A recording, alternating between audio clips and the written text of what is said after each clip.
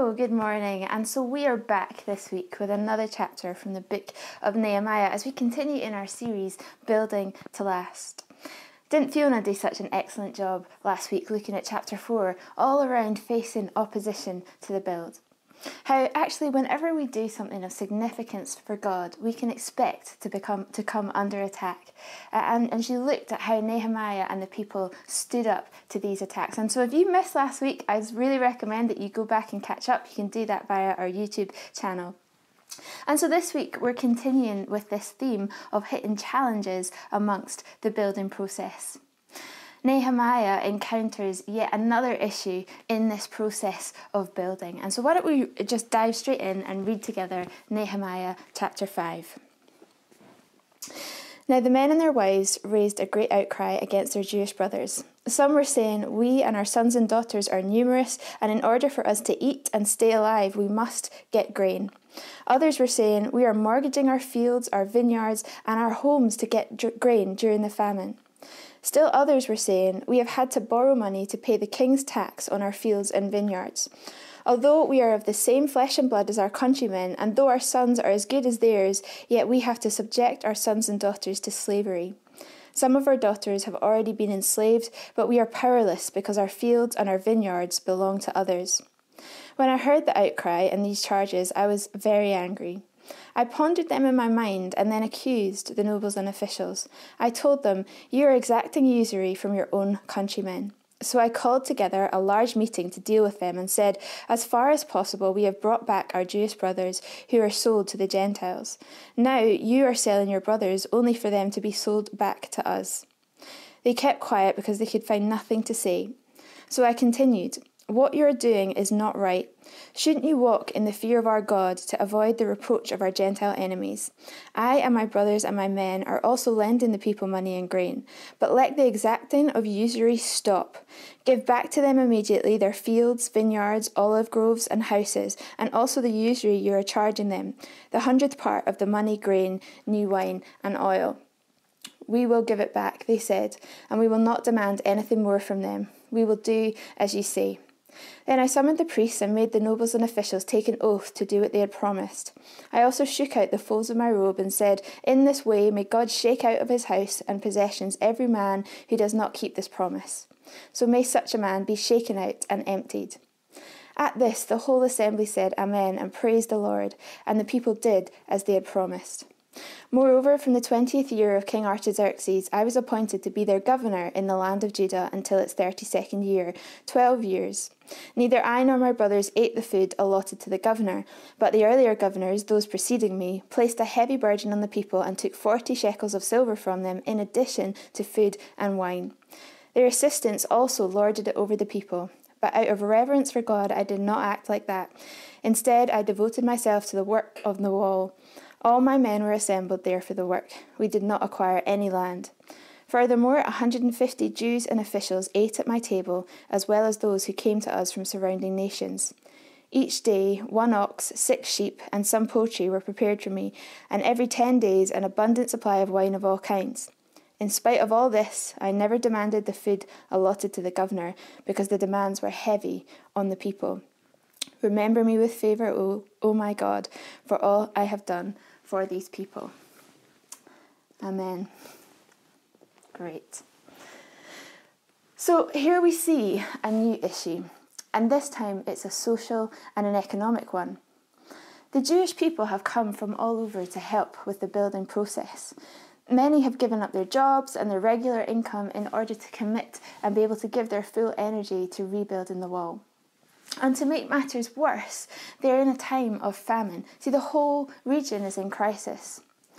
But like so often when crisis hits, it can affect people very differently. I saw a post on Facebook talking about the pandemic at the moment, and it described it like this: "We may be in the same storm, but we all have different boats." And I thought that was quite a good description in a way of what we see here. In this moment of crisis, in the middle of a famine, some people we see here have the equivalent of a life raft. They're barely clinging on in the midst of this crisis.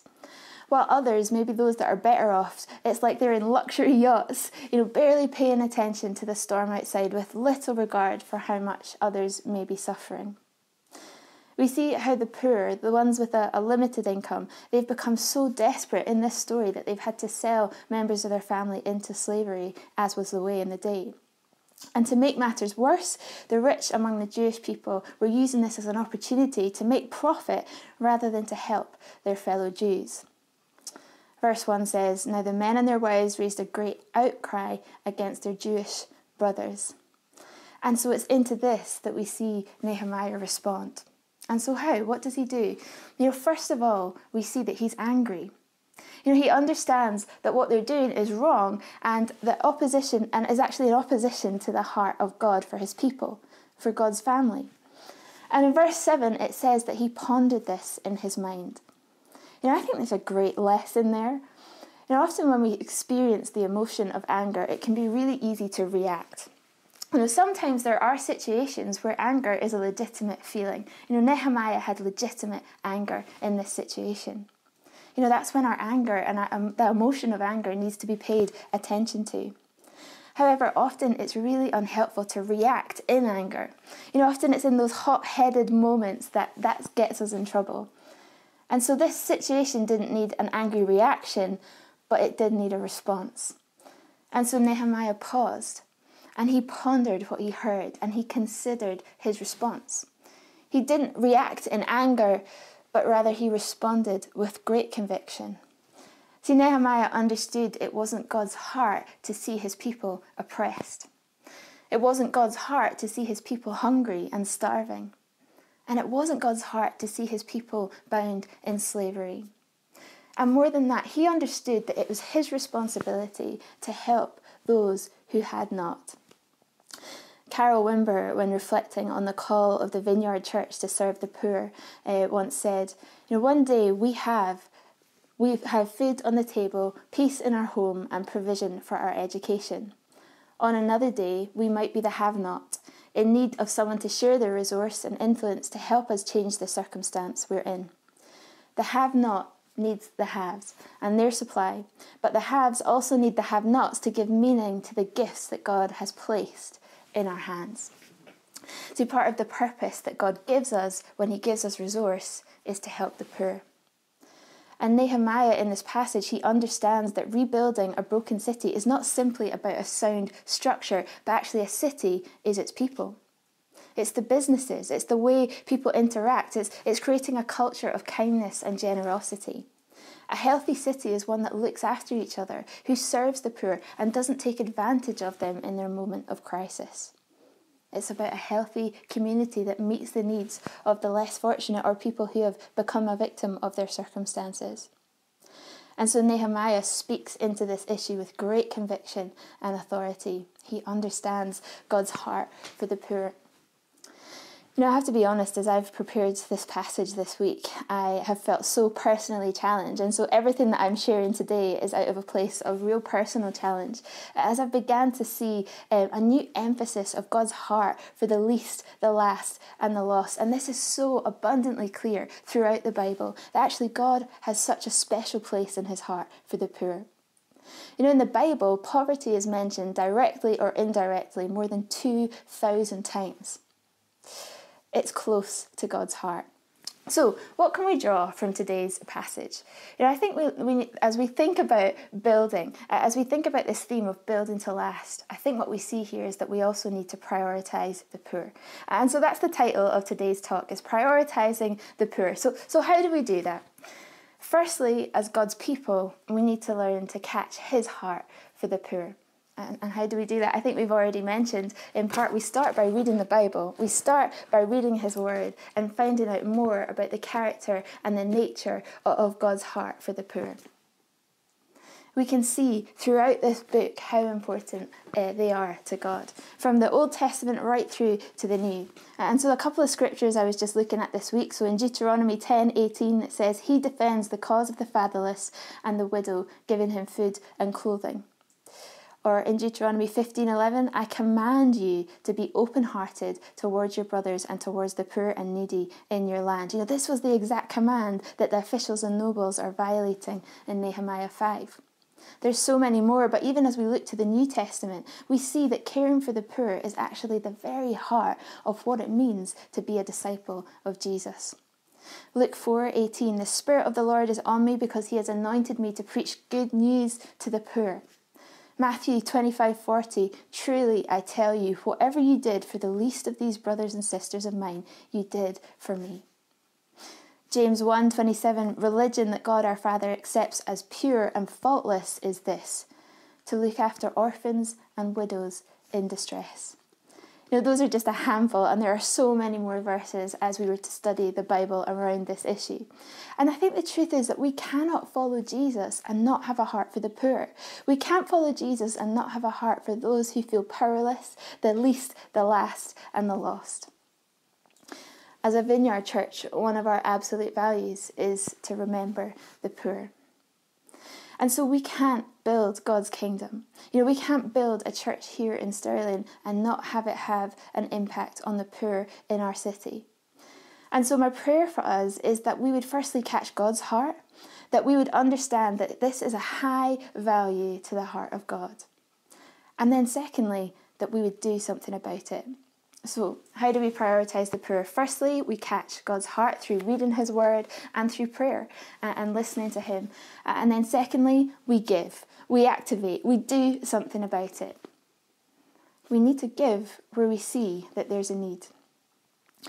See, having a heart for the poor or understanding God's heart isn't enough. We actually need to do something about it.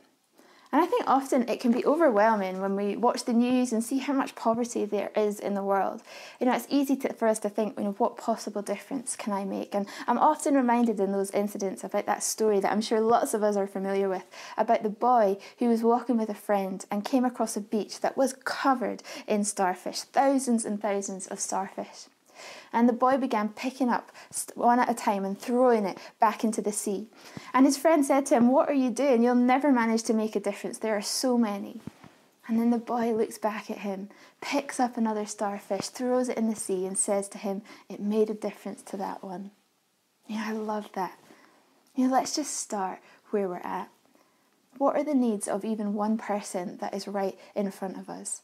Who, even in our church family, in our neighbourhoods, who could we give to or bless? Who are we aware that there is something that they are in need of?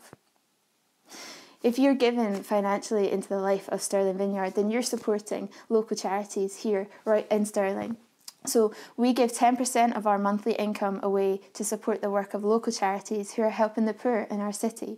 And right now that's two charities. We give to Startup Stirling, which is our local food bank charity, and we also give to Christians Against Poverty. And Ailey Watson, she is our representative for Christians Against Poverty for Stirling Vineyard, and actually in a few weeks we're going to be learning a little bit more about that charity and what they do. And Fiona Walsh, who heads up CAP in Forth Valley, she's going to be joining us to share a little bit more about the work they're doing. And as we grow as a church, I'd love also for our impact to grow. And so I'm praying as we're setting foundations that God would show us what are the areas that he's calling us to serve the poor in our cities. But we need to start where we're at. Let's start with what's in our hands and what's available to us now. Because actually we do live in a culture that values materialism and having lots of stuff. But the truth is that actually for many of us, we have more than enough. I feel deeply challenged by this as I prepared this message in my own life. And I know I need to give more. I know I need to be more generous. I know I need to be less concerned about having lots of stuff. So I'm preaching to myself today. When we give to the poor, we are giving to God. As Luke 14:13 says, although they can't repay you, you will be repaid at the resurrection of the righteous. When we give to the poor and we give to those who are in need, we are building our rewards in heaven. Maybe some of us like investing. Well, let's be investing in our heavenly inheritance. And so we need God's heart and we need to give. And lastly, what I see in this passage is that as God's people, we also need to fight against injustice. Nehemiah's response was strong. He didn't walk away and leave it for God to deal with. He understood that as a leader in that city, he had the authority to change a culture. In verse 14 it says, we see how King Artaxerxes had appointed Nehemiah to be governor in Judah. And so that was a position that came with perks. He was entitled to wealth taken from the people, as well as an abundance of food and wine in a time of famine. And your previous governors had enjoyed these benefits and lorded it over the people. But Nehemiah was different. He knew this wasn't God's heart for him, and he knew that his position actually enabled him to help rather than to oppress. So he used his power and position to help. He devoted himself to the building of the wall, getting his hands dirty, getting alongside the people, standing shoulder to shoulder with them. All he had, he shared, inviting hundreds of people to come and share his food allocation, the food that was rightfully his. He looked to do it differently to those who had gone before him. He looked to set a new culture in that city. He stood up against the injustice of the other nobles and officials, and he challenged the status quo. And so he was alone in that. He was kind of out there, but he was brave as he challenged these men in authority in the region. So Nehemiah knew who he was and knew what God's heart was for his people. See, he understood not just the authority he had as a governor, but actually the greater authority he had been given as a follower of God to build in that city. I wonder if we are people that God can entrust with responsibility. Are we people that God can entrust with great wealth and riches? Often it's easy to think, God, once I get my dream job with my dream salary, I'm going to help the poor. But actually, the question isn't, what will you do with £1 million? But rather, what will you do with 100? What will you do with 50? Even what would you do with an extra £10? If we can't give away when it comes to small amounts, then we can't be trusted with the larger amounts. And I think God is looking for influencers and resourcers to help build the kingdom and to see cultures change, to see the poor taken care of. And he's looking for people who are stewarding well what's in their hand today so that he can bring the increase. See, the more we give, the more we can be trusted with. So as we build, we need to remember the poor. And so just as we finish this talk today, I just wanted to share just a quote from John Wimber as he reflected on how we are called to serve the poor. And actually, John Wimber himself was well known for keeping a bag of food shopping in the boot of his car and constantly looking for someone to give to, someone to bless. And he said this: many Christians and Christian leaders have been neutralized by the love of money and materialism. The homage paid to affluence becomes a burden that saps our energy as well as our love for God and other people. It's through repentance and the cleansing of forgiveness that we can rid ourselves of this burden and begin to let God transform our value system. Like Jesus and Paul, we can learn to be content with what we have, living modestly in order that we can give liberally to the work of the kingdom of God and meet the needs of others. It's with the resources in our hands that we desire to invest in the good news being shared with the poor. I feel so challenged by those words. And I'd love us just to finish in prayer this morning as we just invite God to change our value system and to show us his heart for the poor. So why don't we pray together now? Thank you, God. Just come, Holy Spirit.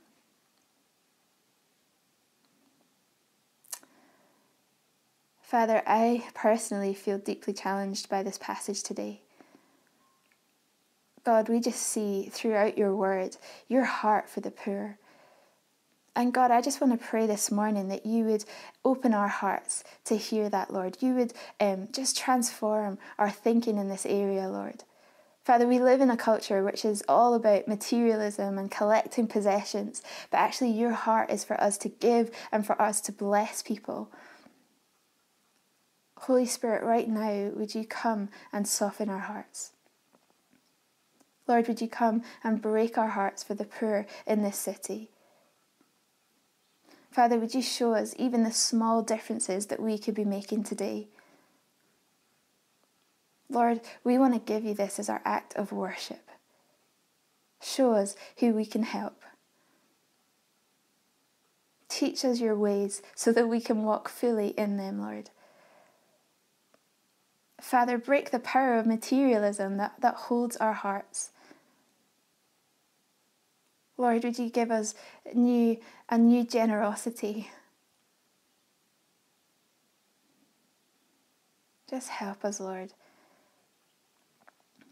It's an area that can be so hard, but thank you for the joy of being able to give. Thank you for the joy of being able to bless.